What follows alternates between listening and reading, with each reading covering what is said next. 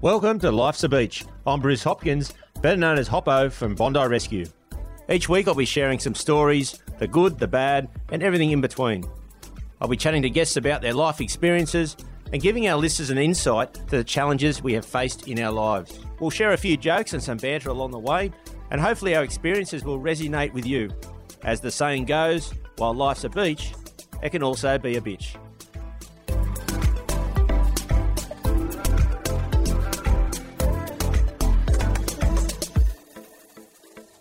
Hey everyone, this week on Life's a Beach, I've got an old mate of mine coming into the beach shack, Jimmy Walker.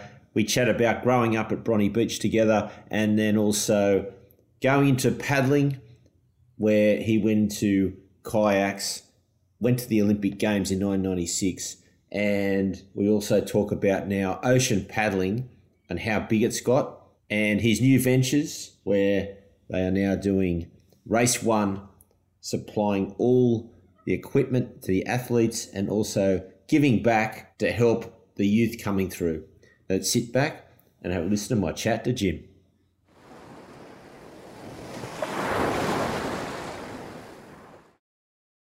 This week on Life's a Beach. Grown up with me from the beaches around Bronny and Bondi for many years now. I won't give away our age. We're sort of well into over 50s, put it that way. But it's good to see him in the shack, and he went to the Olympics in 1996, so he's got a really good story on paddling and the amount of sport that he's done. So welcome, Jim. Thanks, Hobbo. Great to be in the shack. Mate, it's always good to have you. It's gone from the hill to the cubes to the beach to the shack. Here we are. Mate, we've had plenty of names, but look, I thought we'd start back. We grew up at Bronny, so tell us about growing up back in those days. Yeah, it was definitely a lot different to what the world is today, but it was a good place in terms of learning friendships, how to deal with different people, different ages, something that I've been very fortunate enough to learn from that experience, like moving on through doing different sports in the paddling fraternity and have to mix with different people and be able to understand each other. It was a pretty eclectic group down at Bronte. You know, we had some people who were wealthy and people who were just knockabouts, people who went to private schools, public schools like we did. And we just had a common goal of going to the beach, being in the water. You know, there were some really, really funny characters down there that we grew up with. And I think that sort of lifestyle, and also it was a time where we really were taught to respect our elders.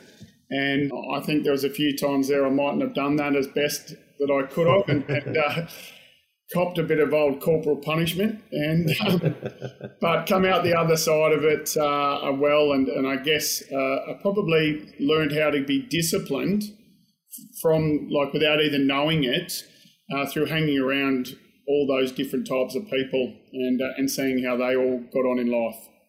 Yeah, well, I remember back, you know, you wouldn't have been a cheeky kid, you know.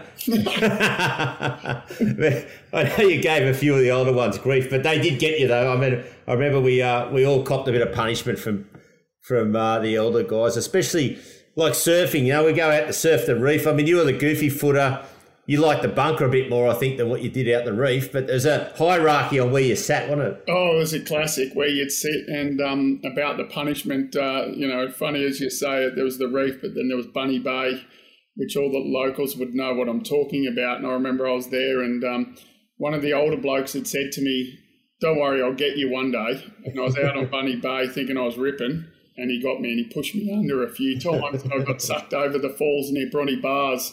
And, I think that's probably where I said, you know what, I'm a goofy footer, I'll go back to the bunker. But, it was a pecking order, and it was you know, a good thing to learn as a young kid, that you learn respect and you learn to take your turn, and the older people just get that out of turn. And we have this funny thing now at North Bondi Surf Club, where I am now, in the change rooms, in the showers, we have the oldest person gets the best shower, and they get the most hot water. And the young kids know down there about, you know, here's an older person, hop out, and there's still a little respect that, back to being the cheeky kid. By all reports, I think that I must have been, because a few people said that I was, but I gave plenty and copped plenty, but enjoyed it nevertheless.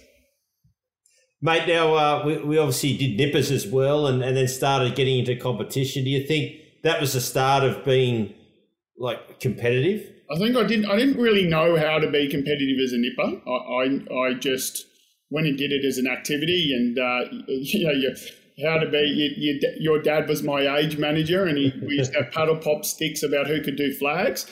By the time he blew the whistle, the kids had the flags. I hadn't even got up off the sand. I was that slow.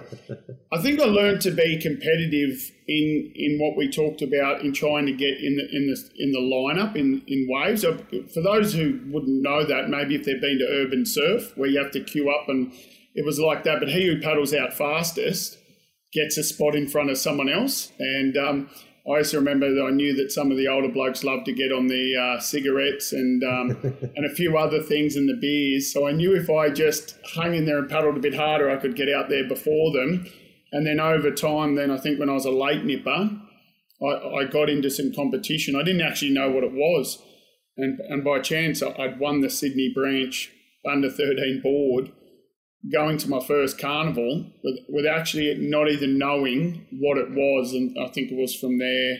There was a good culture at Bronte then. And it was a shame that, the people who were running it there didn't have probably the same passion as what I would have ended up wanting to be. So I was very fortunate that the good people at North Bondi, Tony Hamilton in particular, and what they were doing, I fell in love with that way.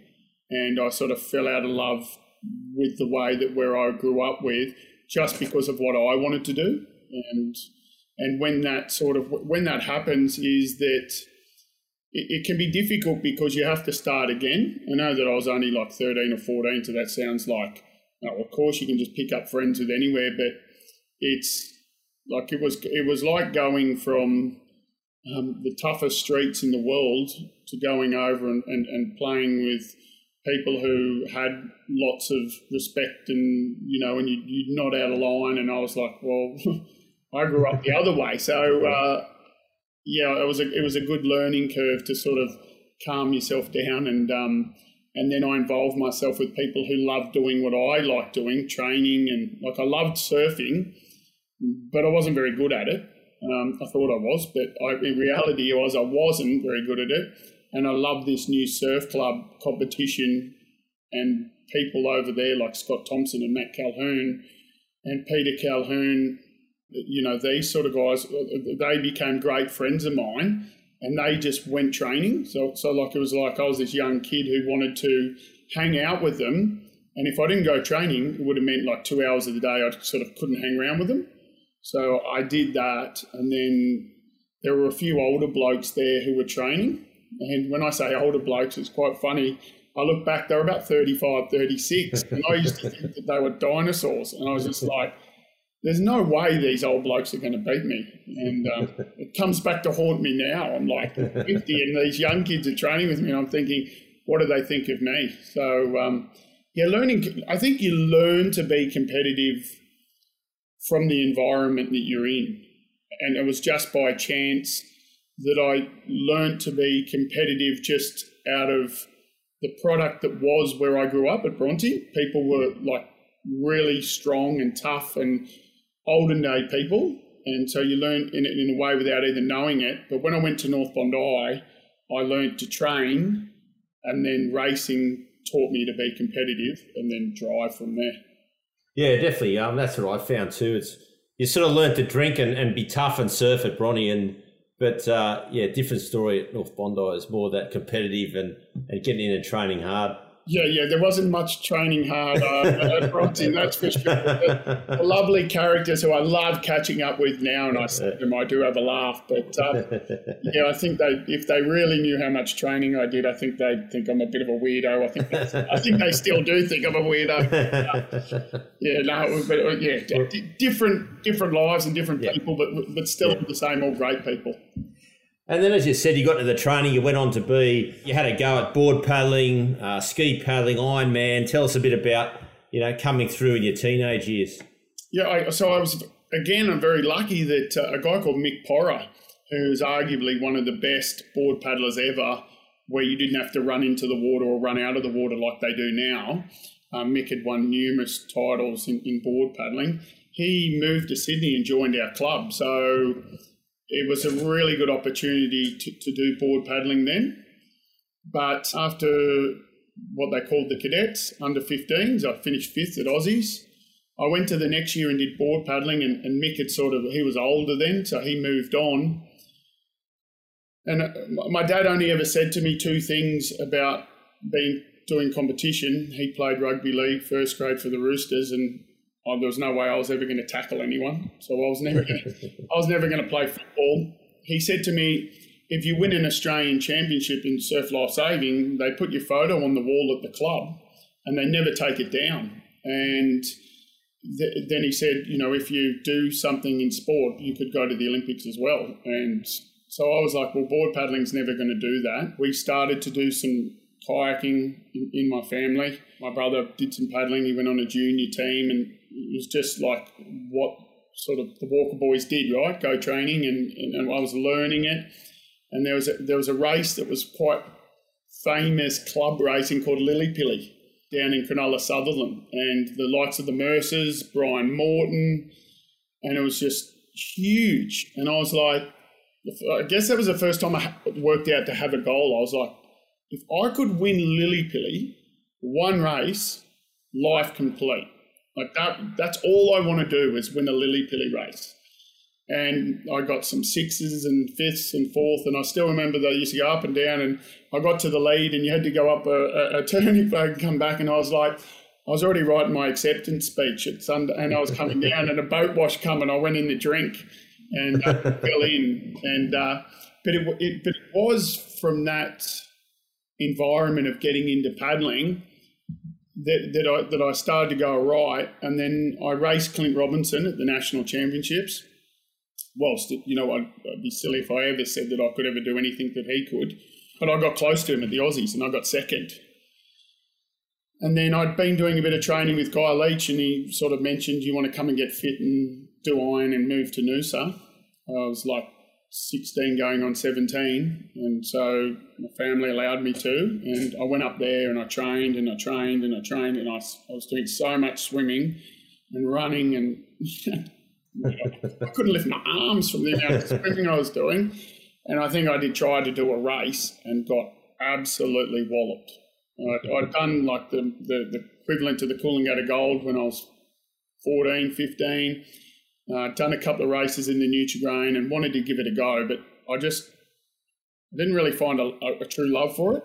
And then in Narrabeen, a guy called Ben Hutchings, who was the New Zealand head coach when New Zealand had won all the Olympic gold medals in LA in 84.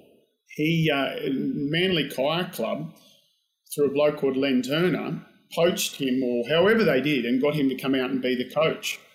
And they had this introduction thing where you could come and try out to see if you could make, I don't know if it was a team or a squad or whatever it was. There was no institutes of sport like state-wise like there is now. And so I said to Guy Leach and Rod Taylor, who was coaching at the time, I'm leaving Noosa. I'm going home. I'm going to try this kayaking thing, see if I can make it. And being the cheeky or upfront guy that I was, I turned up, and Benny Hutchings was sitting, and Benny's known as Benny Bullshit, but I didn't know this at the time, had he not been him and me not been me, I would have never kayaked. But he was sitting in a boat about 300 metres from shore, and I borrowed a kayak and paddled over to him like 300 metres and grabbed hold of the boat and looked at him straight in the eye and said, "Do you think I can make it in kayaking? Because if you don't, I'll quit now and go and do something else." And he said, yeah, you'll be right. You could make it. And I went, oh, like that was my very first words to him. And he was a really, really good communicator. He had good rapport with people. He made you want to come training. So living in the East, I still loved where you and I both trained as well on the Cooks River, which I did 90% of my training. But in summer, in the East, I just couldn't get the competition that I needed to get to where I wanted to go. The guys like yourself who would make me train hard, and I loved the company of all those. Nobody in our area had the same ambitions. So I would go drive to Narrabeen in summer 3 times a week in the mornings and do some sessions with those guys. And I actually loved it. Like, that's the reality of it. Like, still to this day in a K1, which I don't paddle or haven't paddled for ages, I just loved it.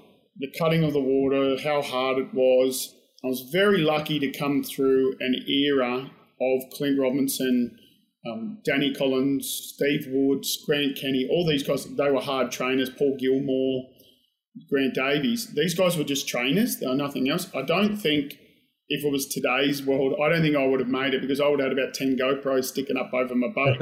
I would have been more concentrating on how many likes on Instagram I got. So there was none of that, right? We didn't even have YouTube. Just come out of, when we paddled, we just come out of black and white TV into colour. But I just looked at those guys, and I've never found myself to have a hero. I admire people unbelievably, but I don't know what it is. I don't have a hero, but I admire them. And I looked at what they did, and the one thing they all had in common, it didn't matter what style, like what sort of build they were as a person, whether they were tall or short. Grant Davies was really short, silver medalist in K1000. Clint Robinson's quite tall. Grant Kenny had a big barrel chest, and all they were all sort of different makeups in body size and shapes. But the common trait was, and I learned it from Steve Wood, was they just trained bloody hard. That's what they did. They just trained really, really hard. And while someone will say, you've got, if you go to the Olympics, yeah, you're talented, I'm not sure that I was. I'm not sure that I was, but I know that I trained lots and lots and lots and lots. And when I used to just be paddling along thinking, oh, maybe there's a selector in the bushes there, and they'll see that I'm training. And I remember that going on, and then I made my first team whilst it was a 23 team, under 23s. I went over there and I didn't get what I wanted. Like, I qualified to be able to paddle a single. I don't know whether it was my personality. I turned the coach off, which I can turn people off without a worry in the world. That's unusual. Yeah. I don't know what I did there, but I certainly didn't do it on purpose. But it just didn't go to plan. And then when I got home from there, I'd heard that they were going to pick an AIS squad. And back then, like, being in the Australian Institute of Sport was just the be-all and end-all. And I remember being at home and I got a letter, and it had the emblem of the AIS on it. And my grandmother, who, on my dad's side, who always followed she was probably the most passionate person in my paddling career. If anything was on TV, she would want to know it. She watched everything.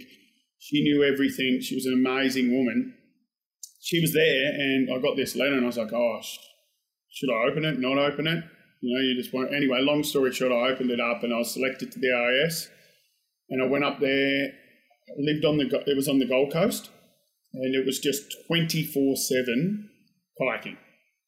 Like, you would sometimes think, well, to me, that's the ultimate goal, right? How could you do paddling every single day and love it? After 12 months to 14 months, I didn't love it, because it was just, there was no downtime. As much as I'm intense and train hard, and I'll talk to you, this podcast could go for 5 hours talking paddling, because I love it to death.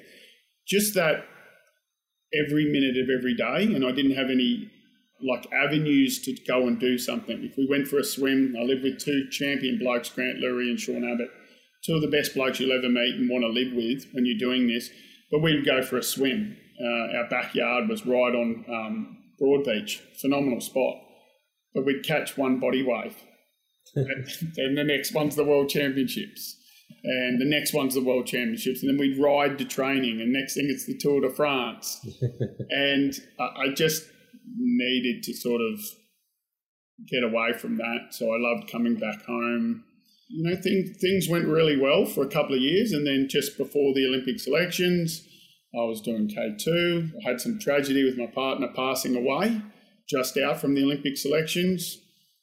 Went to regatta, didn't race till the last day, and did a K4 with the guys I ended up going to the Olympics with, Raman Anderson, Paul Lynch and Brian Morton. we got to race. Rahman had nothing. Paul and Brian were doing K2 together. Rahman said he'll move from Western Australia to Sydney to train, and Benny said he'd coach us.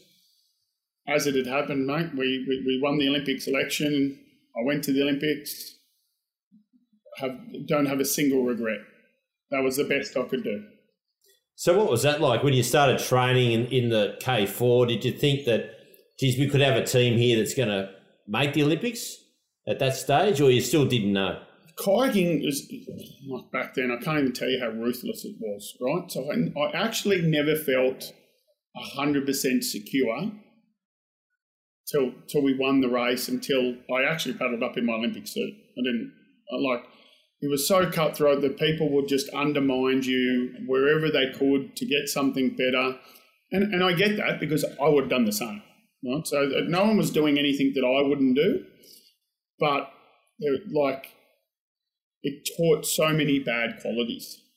Like I still have, that I know of. I know there's people that have other bad qualities, but I know I have some very bad qualities from that, always looking over your shoulder, always being selfish, always just trying to be what's best for Jamaica. I did not care what it meant to anyone else. I didn't want to hurt anyone, but I would do whatever I could for me to succeed and for me to get to where I wanted to get to.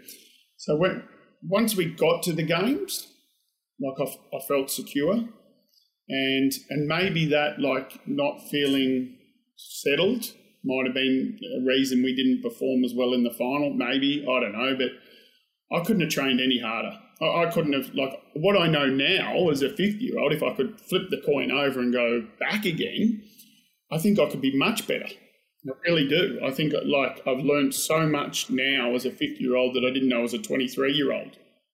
But at that 23, I dedicated 4.5, 5 years of my life to every minute of every day to paddle down Lake Lanier in the Olympic final to be the best I can be. And whilst there were there's been some documentaries on Netflix on different countries taking drugs and different athletes dying and passing away because of drug use, which is a tragedy. At the end of the day, I looked up on the scoreboard.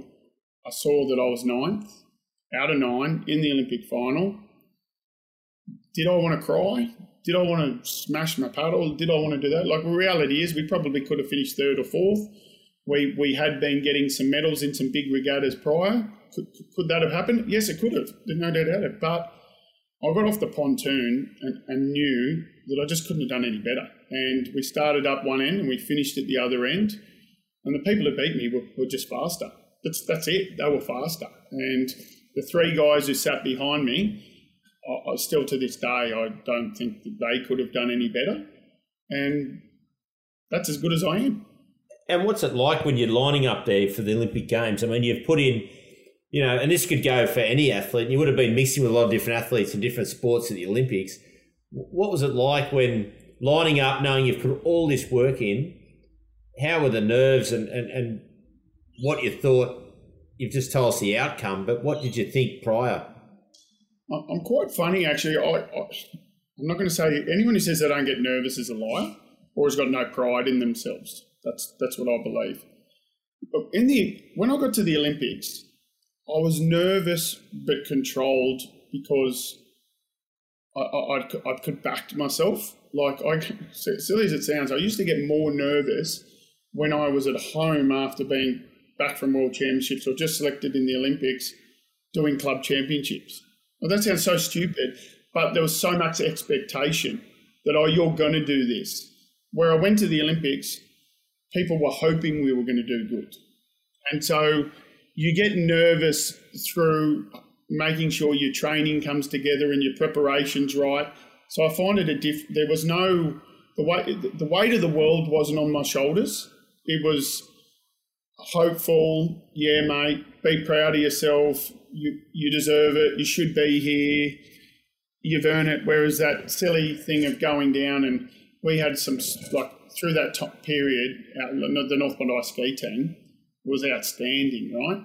So I was more nervous about not winning in my club and someone saying, well, he's not worthy of being in there because he can't even win this. Because I guess when you've associated like we have with sports people, we're very lucky. We cross Olympians all the time, and it maybe can dilute it. But the reality is not many people meet many Olympians, right? So, and they're proud of you for that, and they're all wishing you well. But when you've got the expectation of the peers that you respect, it's completely different.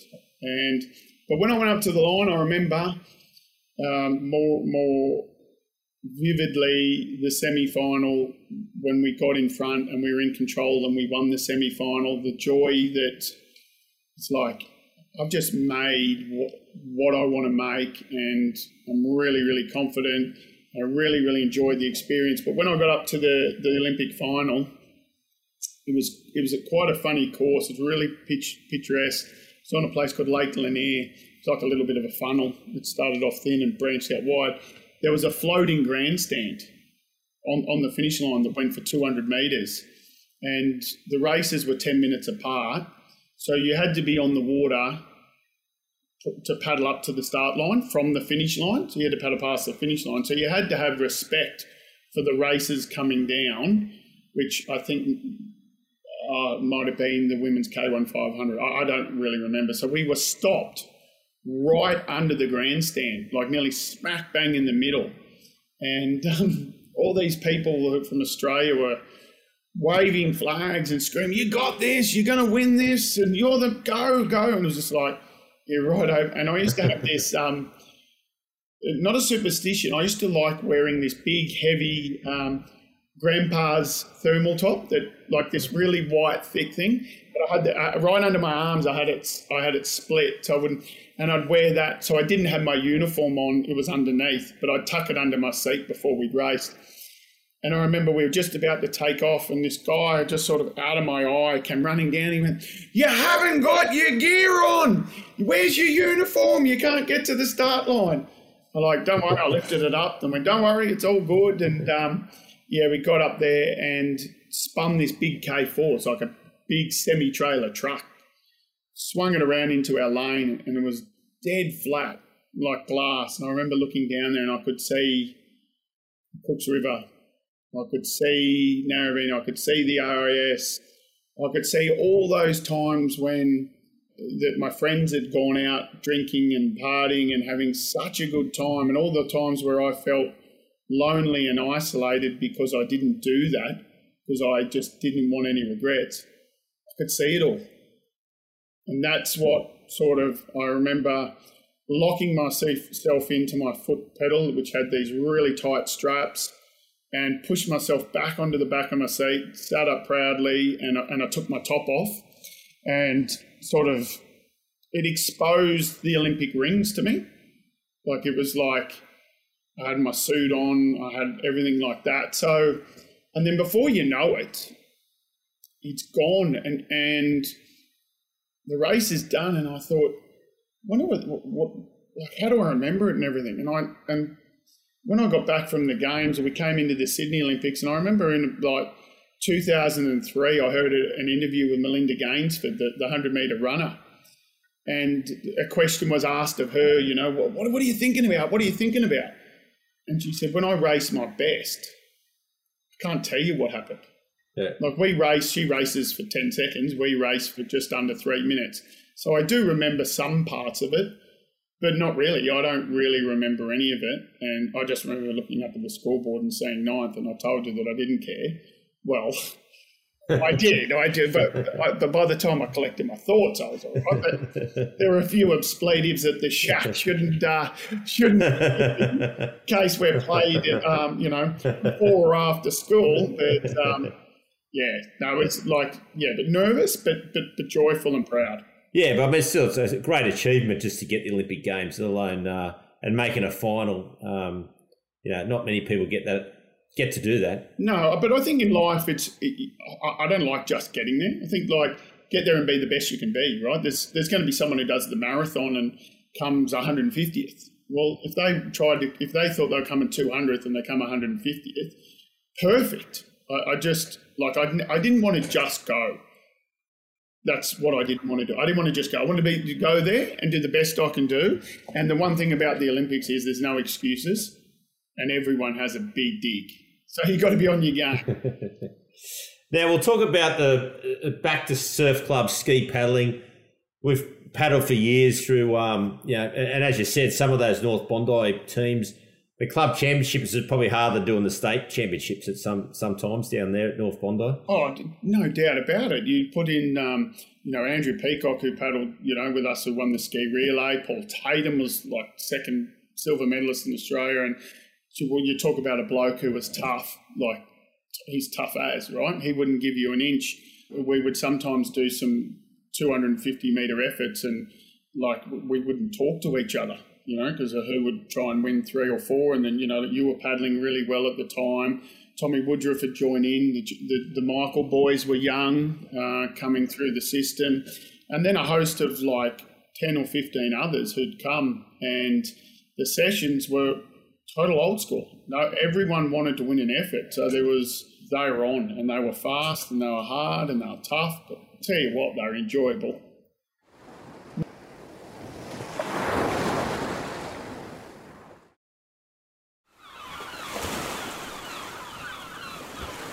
It was good fun. Well, the only claim I've got, mate, is that 1994, the branch championships, is the only time. I reckon it's the first time I've beaten you, probably the only time I've ever beaten you. Yeah, from what I remember, there was some body going on. But you were the best man for the job, mate. You won that day. You won that day. I could see the medal hanging on the back of the wall. Yeah, but mate. With the competition there, the Aussie titles, remember there used to be like 35, 40 heats, and you had to get, they took 7 through out of 14. The cutthroat was just unbelievable, wasn't it? Yeah, I had this conversation with someone the other day. Is the standard, like with making the final the last few years in, 50 and 49 and whatnot, is it a blight on the sport? Is it good by me, or what is it? How does it all fit in? I think the people who are winning and the people predominantly in the final are as good in any era. I think they're really being in the final. I think of being in the final of yesteryear and the final of today. I think the people right up the front are as good and can be compared. I think the difference is there was more depth in terms of speed. I remember that if, in a quarter final, it was really realistic that someone in that quarter final did have the ability to win the final, the open final. And your second and third rounds, and as you said, there was 35 heats. I remember, I still will never forget it, and I guess it's a memory to me because I won it, but the Manly Carnival used to be massive, and there was 31 heats of the open single and 18 heats of the junior single. And on that day, I was lucky enough to win the open single and the junior single in the one day. And then going to Aussies, he's still going around. Pete Connell, the official, there was 35 heats, and you were number like 400, and like I couldn't work out what heat I was in. And you talk about nerves from before, trying to work out what heat you in. And Pete, am I up yet? And they used to be just queued back a mile. And I would truly love for us to grow to that 550, 600 people, 7 rounds to make the final, 7 real hard rounds. I know that like in the heat, you still had to be on your game. The good people probably could have got through their heat with just, I won't say just cruising, but backed off a little. But from then on, it was game on, and everyone raced so hard, and it was that much of a big deal. If you thought you were a big deal and you missed out, everyone was talking about it. Whereas today, unfortunately, the numbers aren't there. But I can't take away from how good they are. Like Noah Havard and Riley Fitz and Jackson Collins and these sort of guys, they're winning in any era. They're that good. As you said, that's dropped away a little bit in the surf club sort of competition. But on the other hand, now we've got ocean ski paddling's come along, and Shaw and Partners have come along, put a lot of money in, and that just seems to be building each year. Oh, ocean paddling, like if you ever wanted to have enjoyment of longevity of paddling, this is it. And I can't tip my hat enough to Earl Evans and Alan Zion for their incredible support financially to help what Dean Gardner and his Australian Ocean Racing Series has built. Like, that no one has put in to a one-man band with his company of helpers, Yander and a few people in Ocean Paddler. But what Dean has done for 20 years, and probably what would his cake look like if he could build a cake to be the best it could be? The passion of Earl and making it enjoyable has lifted Dean, I think, to new heights. But Shaw and Partners have just made it so enjoyable. And there's a few dollars for people to make. I know the top people, like we talk about the Iron, if you're in Surf Club as being the pinnacle. I think if you're Corey Hill and you have a standout year, and you're Ali Day and have a standout year, I think Corey could walk away with quite a bit more money than what Ali does. If that's what you're talking about, like money for professional sport, this is unprecedented. And people from around the world are chasing this money now. We haven't got just a series where a few race. We've got a week racing of the Shaw and Partners WA Race Week, like a week. Let's not go there and have a holiday for a week. It's racing, and it's represented by about 20 different countries. But the reality is, it's South Africa versus Australia. And I think what's happened from there is other people who have run events have lifted their game to make a better event, and as a result, the events are better. There's more people doing it. And what I think is important when you get 40s to 50s, I really believe you need to have something in your life, a passion. I always say, I don't care if it's sewing, knitting, painting. I think you have to have something. And we love paddling, you and I, so we can still do it. We can still do it.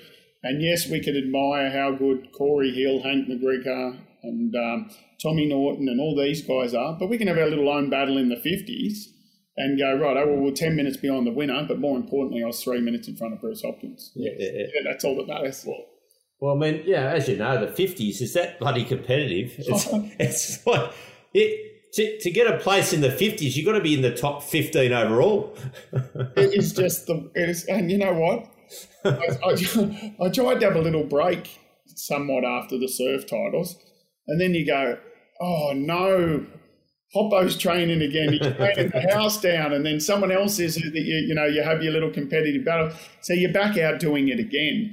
And I just think that going, whether it's 2 days a week, 3 days a week, or whatever, and there's a guy called Matt Jones who was a terrific surf ski paddler years ago. He's got back into it. And I just saw him the other day at one of the races, and he just had a huge smile on his face. He just looks better and healthier and just better for it. And that's what I love. Like, when you cross the line, yes, you want to say, oh, I won, or I come fifth, or whatever it is. The reality is no one really cares. But if you can still be healthy, both mentally and physically, as a result of having a goal and a race, perfect. Let's do it to 100. Yeah, no, 100%. And you can see that now where guys in their 60s and 70s are still doing. They're still out there racing and doing some good times. Yeah, great times. But you know what? They're still in a huddle and they're still meeting up 2 or 3 times a week. And, yeah, they're telling their stories that we think are all a load of crap, and they're listening to us going, what are they talking about? And then the 30-year-olds are, what are they talking about? But we're still talking about stuff and looking forward to challenges. And we bump into each other, and I'm always asking you how you're going. You're asking me how I'm going. How was your race? And we've got a common interest, and it just makes us feel, I think it makes us feel better about ourselves.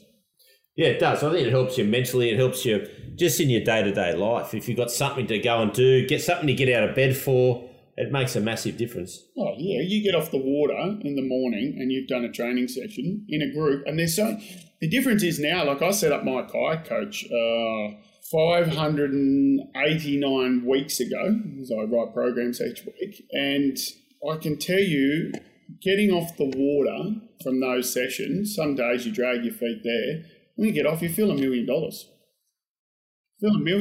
I'm not racing any of those races. Like, I've been doing all that training to be the best I can be, but it's not Olympic level, and it's pure enjoyment. And those Shaw and Partners Australian Ocean Racing Series is what gives me the enjoyment to keep doing it.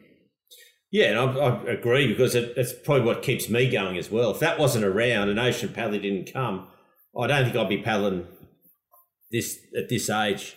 No, well, there's no way I would be. That's what I started when I got back into it. I did some ocean ski races and then did another one and then did another one. And, I think you and I might, one of the downfalls is to us is that we grew up in that era of surf ski, that we didn't know ocean paddling. So if you sat on a runner, you were bludging.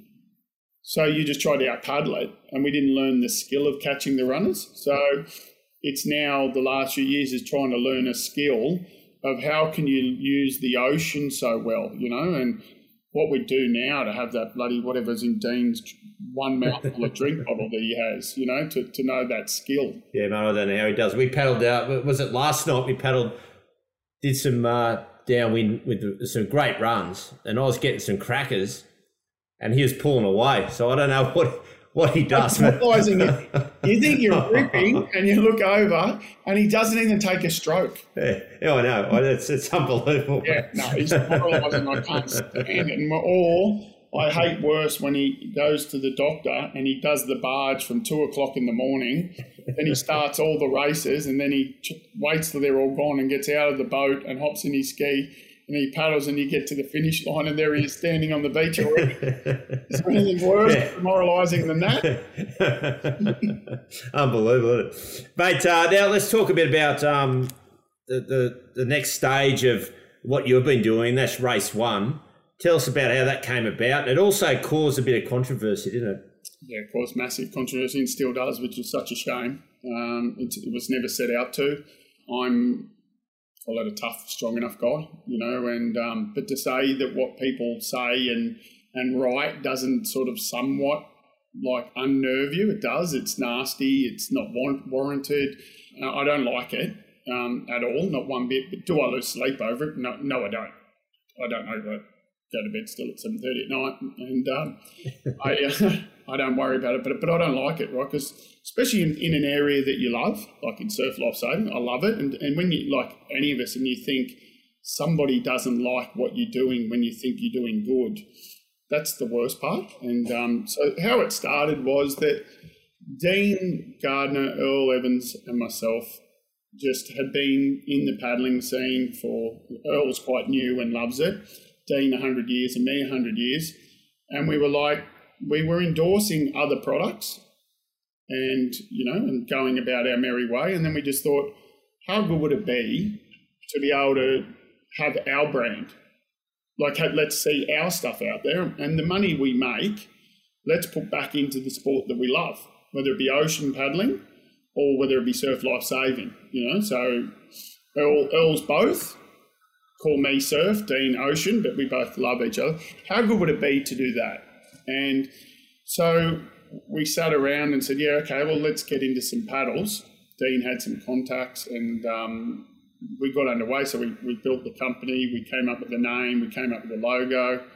The logo's all Dean and Earl and I and all the flashy. Dean's not so mad on all the colour and everything. But, we came up with race being a fast, an edgy, one being in front. Sort of that's the background, sort of how the name came. We wanted the flames and the colours and all that, so we had a lot to work with. And we started doing the paddles. Unfortunately, the paddling world saw that we came out to attack Greg Bennett, and that wasn't the case at all. Greg's done paddles for 100 years and done really, really well, and was very generous to look after me for a long period of time. And I guess like an apprentice who's done their apprenticeship and then goes out and sets up their own business, like that's just life, right? And so the goal was never to do that. It was just wanting to see I could only imagine the joy that he must see, people winning races using his paddles. And that's what I personally wanted. to be able to go down and be in the areas. And so we had 3 super hard-working guys. We started off with a range of paddlers for beginners and ocean paddling, and then we grew into the Brasher paddle, which is really popular paddle. We got involved with those paddles.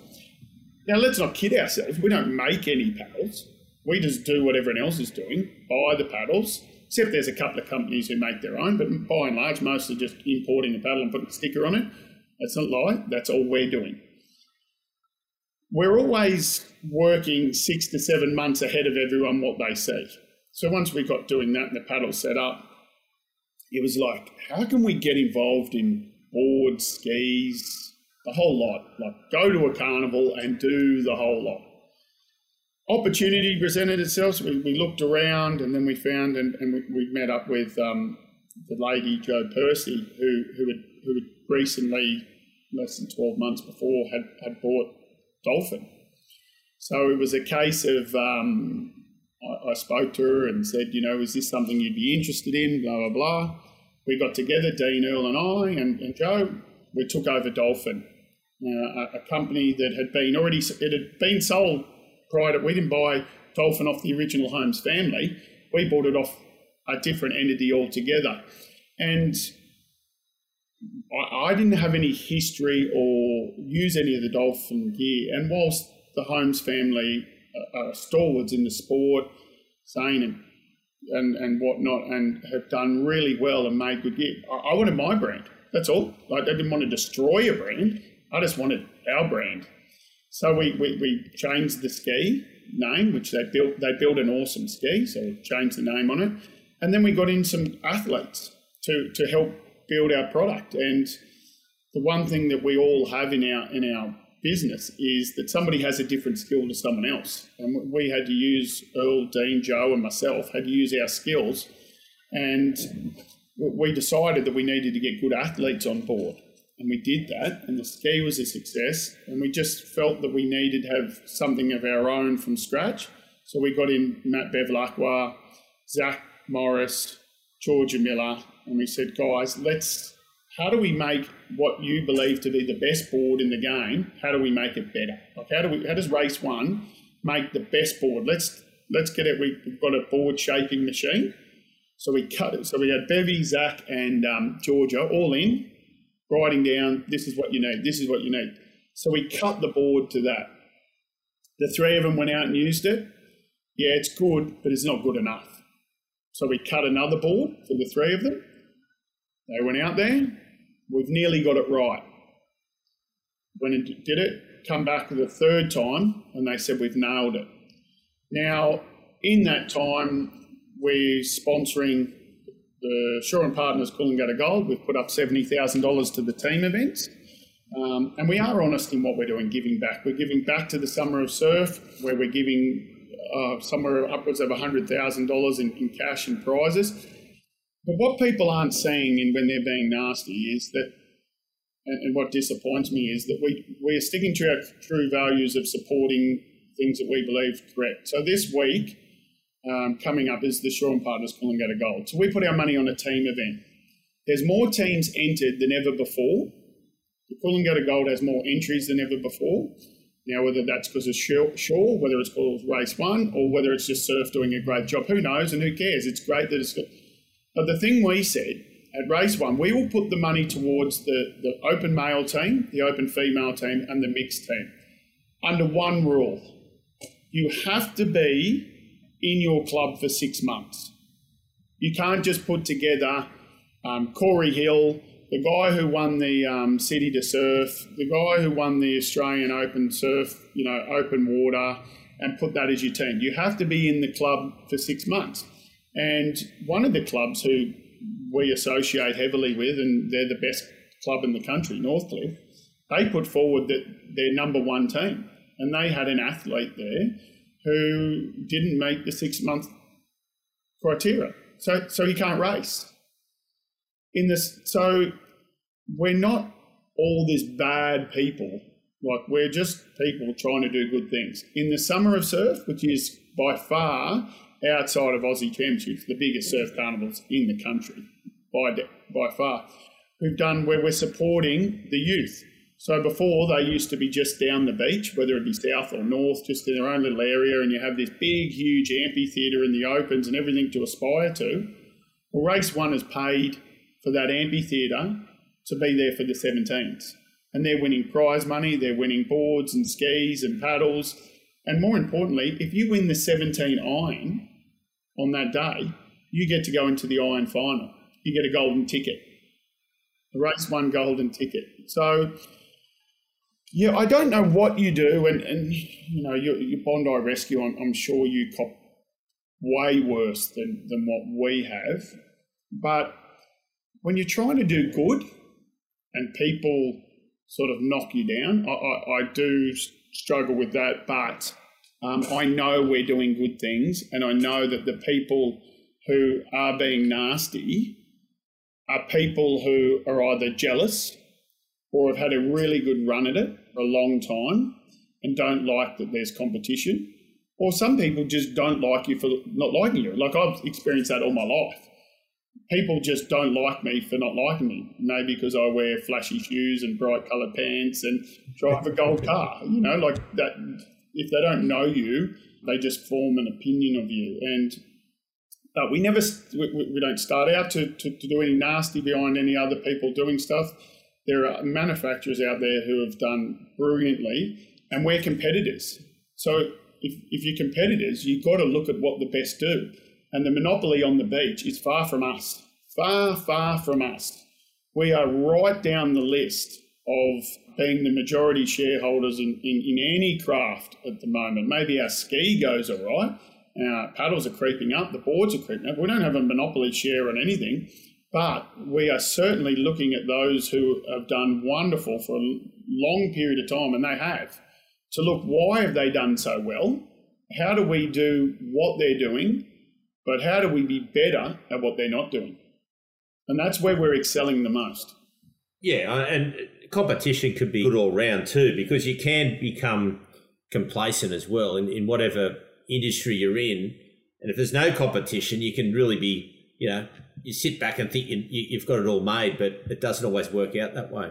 No, I just think maybe some of the manufacturers out there have sort of been lane driven, you know, they're in that lane and someone's in that lane, and as long as no one crosses over, we're all a happy family, you know, going along. But we want to slice up the cake and share it out to everyone. And if you want to come to our shop, we sell everything.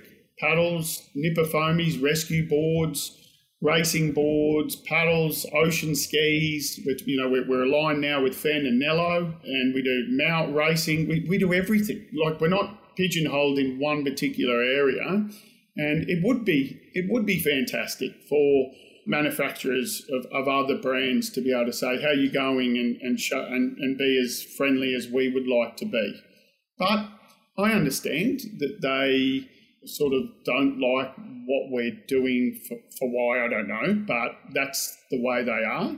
And if it could be a one big happy family and we all make it grow, well, it's better, because the one thing that I can be sure of, with all the money we're putting in and all the help we're doing to young kids, the sport will grow. And who will benefit from that? Every manufacturer. But there's only one manufacturer who at the moment is putting up the money, cash and product, to all the major races. But everyone else benefits from it. And that's fine. That's okay. If they don't want to do it or can't afford to do it, that's fine.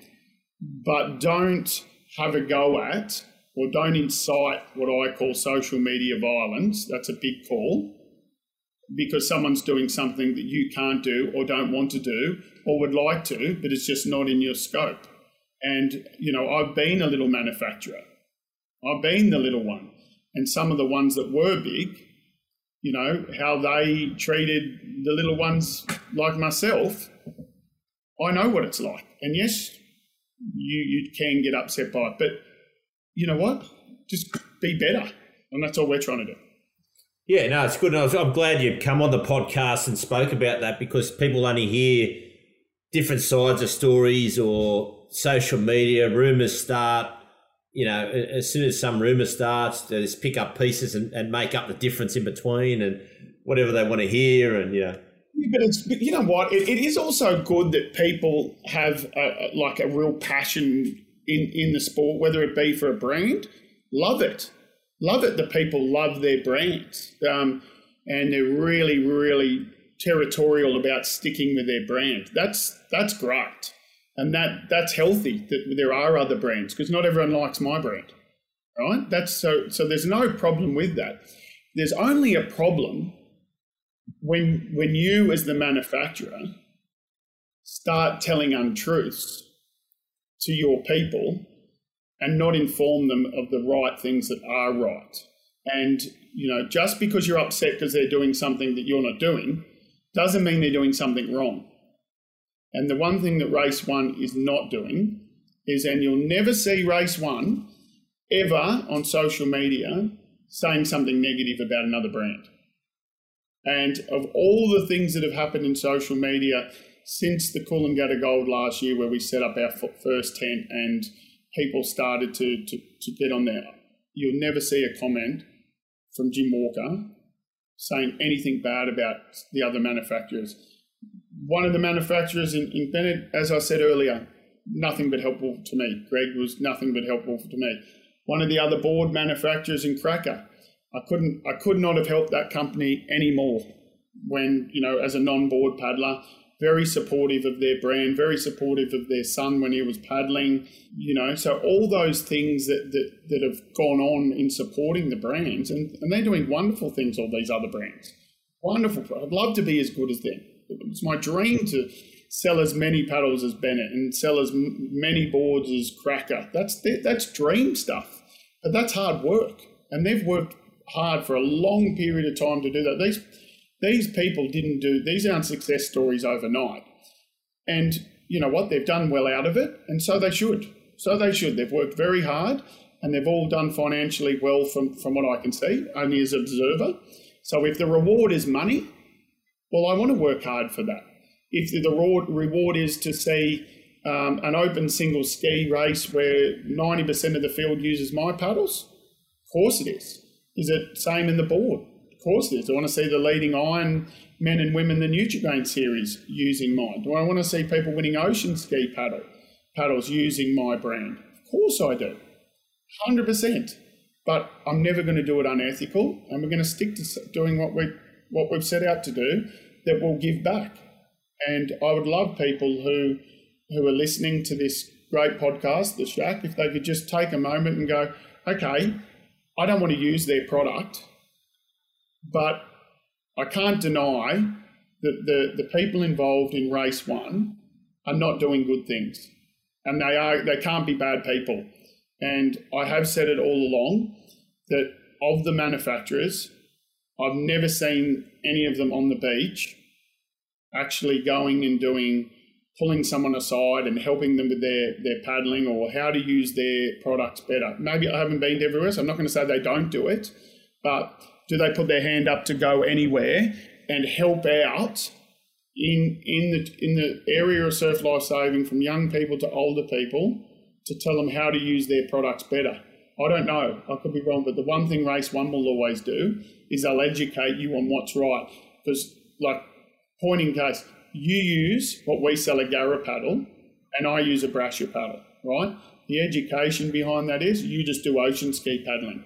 So I believe with your technical ability of paddling and knowing what you're paddling, and your love is ocean paddling, you should have the Garra paddle. I've done kayaking. I've been coached properly with kayaking, and I like short racing, so I use the Brasher paddle. Neither of them are better. It's just Race One has a lot of different products, and what we try and do is educate you to have the best. Like if you walk into a car yard and you say to them, oh, I really like driving through the mud and going camping, and the bloke sells you a Ford Festiva, well, he hasn't done you the right service, right? Well, we want you to come in to Race One, into our headquarters, or go online at race1.com.au and have a look at all the different varieties for all different people, whether it be paddles, surf skis, ocean skis, life jackets, colourful ones, not colourful ones, boards, different weights. What is the right weight? We've got this whole great team of people who can help you. Like you ring up and want a board, Georgia Miller, one of the greatest female surf lifesaving competitors ever, if not the best, can educate you on what's the best board. If you want to do ocean paddling, Dean Gardner can tell you what is the best ocean ski. I don't think anyone will talk to you more about paddles in the whole wide world than me. You know, so that's all we're doing. And if that, going back to, if that upsets people, I'm sorry for that. I'm sorry that they're upset, but I'm not going to change. And race one's not going to change. Yeah, mate, it's good that you're putting back to the young kids, and hopefully the sport keeps building up to how it was back in the day. And ocean paddling is obviously going through the roof at the moment. Oh, what about the numbers? Like the Shaw & Partners WA Race Week, I think it's sold out, the Doctor, at 750, and I know next year it'll go up to 1,000, and it'll get there. And yeah, it's just good, healthy living, right? Yeah, that's all we want: good, healthy living, and everyone having, out there and enjoying themselves. And if they want to buy a product, someone sell them what's best for them. Yeah, that's all. What's best for that's you? Right. Really. Yeah, that's right. Every year to find the ski or board or paddle, it's going to suit the way you paddle. Not just because you paddle a race one, or you paddle a fan or whatever it is, doesn't mean you're going to go any better. No, but like in our customer base, some people ring up. Like the other day, an 80-year-old guy loves paddling on the flat, never will go in the ocean ever, and we sold him a race one Nello. Well, Bruce Hopkins rings up and wants to buy someone. He just wants to do downwind. That's all he's like. He'll do all the training, focuses on what's that. We'll sell him a race one fan. Yeah.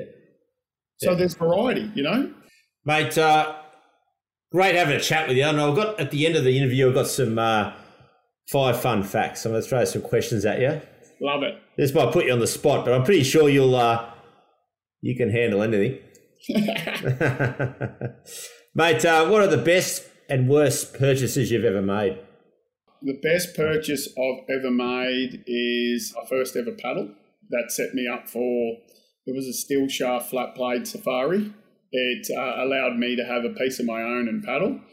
The worst purchase ever is probably a pair of silver tracksuit pants. I think I remember those. Anything in my fashion would probably people would say is my worst purchase ever. Are you bringing back the fluoro sunnies? Yeah, they'll be back. They make up pretty beaches. Mate, cats or dogs, and why? I'm not really a cat lover because I just don't think they do anything. And we've got a great little dog, and yeah, I'm like, but I'd rather go overseas travelling and paddling than look after a pet, unfortunately. I do like our dog. Mate, what are you most proud of? Being married to my lovely wife for more than 25 years. It's amazing she's put up you, mate, for that long. They're going to build a statue in the city. Mate, what is the most interesting thing you've read or seen this week? The most interesting thing is that I'm not educated, so I'm not going to give a view. But what's interesting is that I hope what's happening in Israel and Palestine on the Gaza just takes its course, and innocent people don't die. I can't get a view on it because I'm not educated. But I just hope that good people don't die as a result of it. Yeah, mate, it's pretty horrific in it at the moment. What song do you have to sing along with when you hear it? Oh, Foo Fighters, my hero. Unreal. Right, Jim, thanks for coming in the Beach Shack, having a chat, telling your story. It's been a pleasure, mate. I'll catch you out on the water paddling. Look forward to it. Thanks, Hoppo, and thanks for having me in the shack. Thanks, everyone, for listening. Remember to subscribe to Life's a Beach wherever you get your podcasts, and hit us up with questions, comments, or follow us on our social media channels, which you can find in our show notes. That's it for today, beach fans. Stay safe and swim between the flags.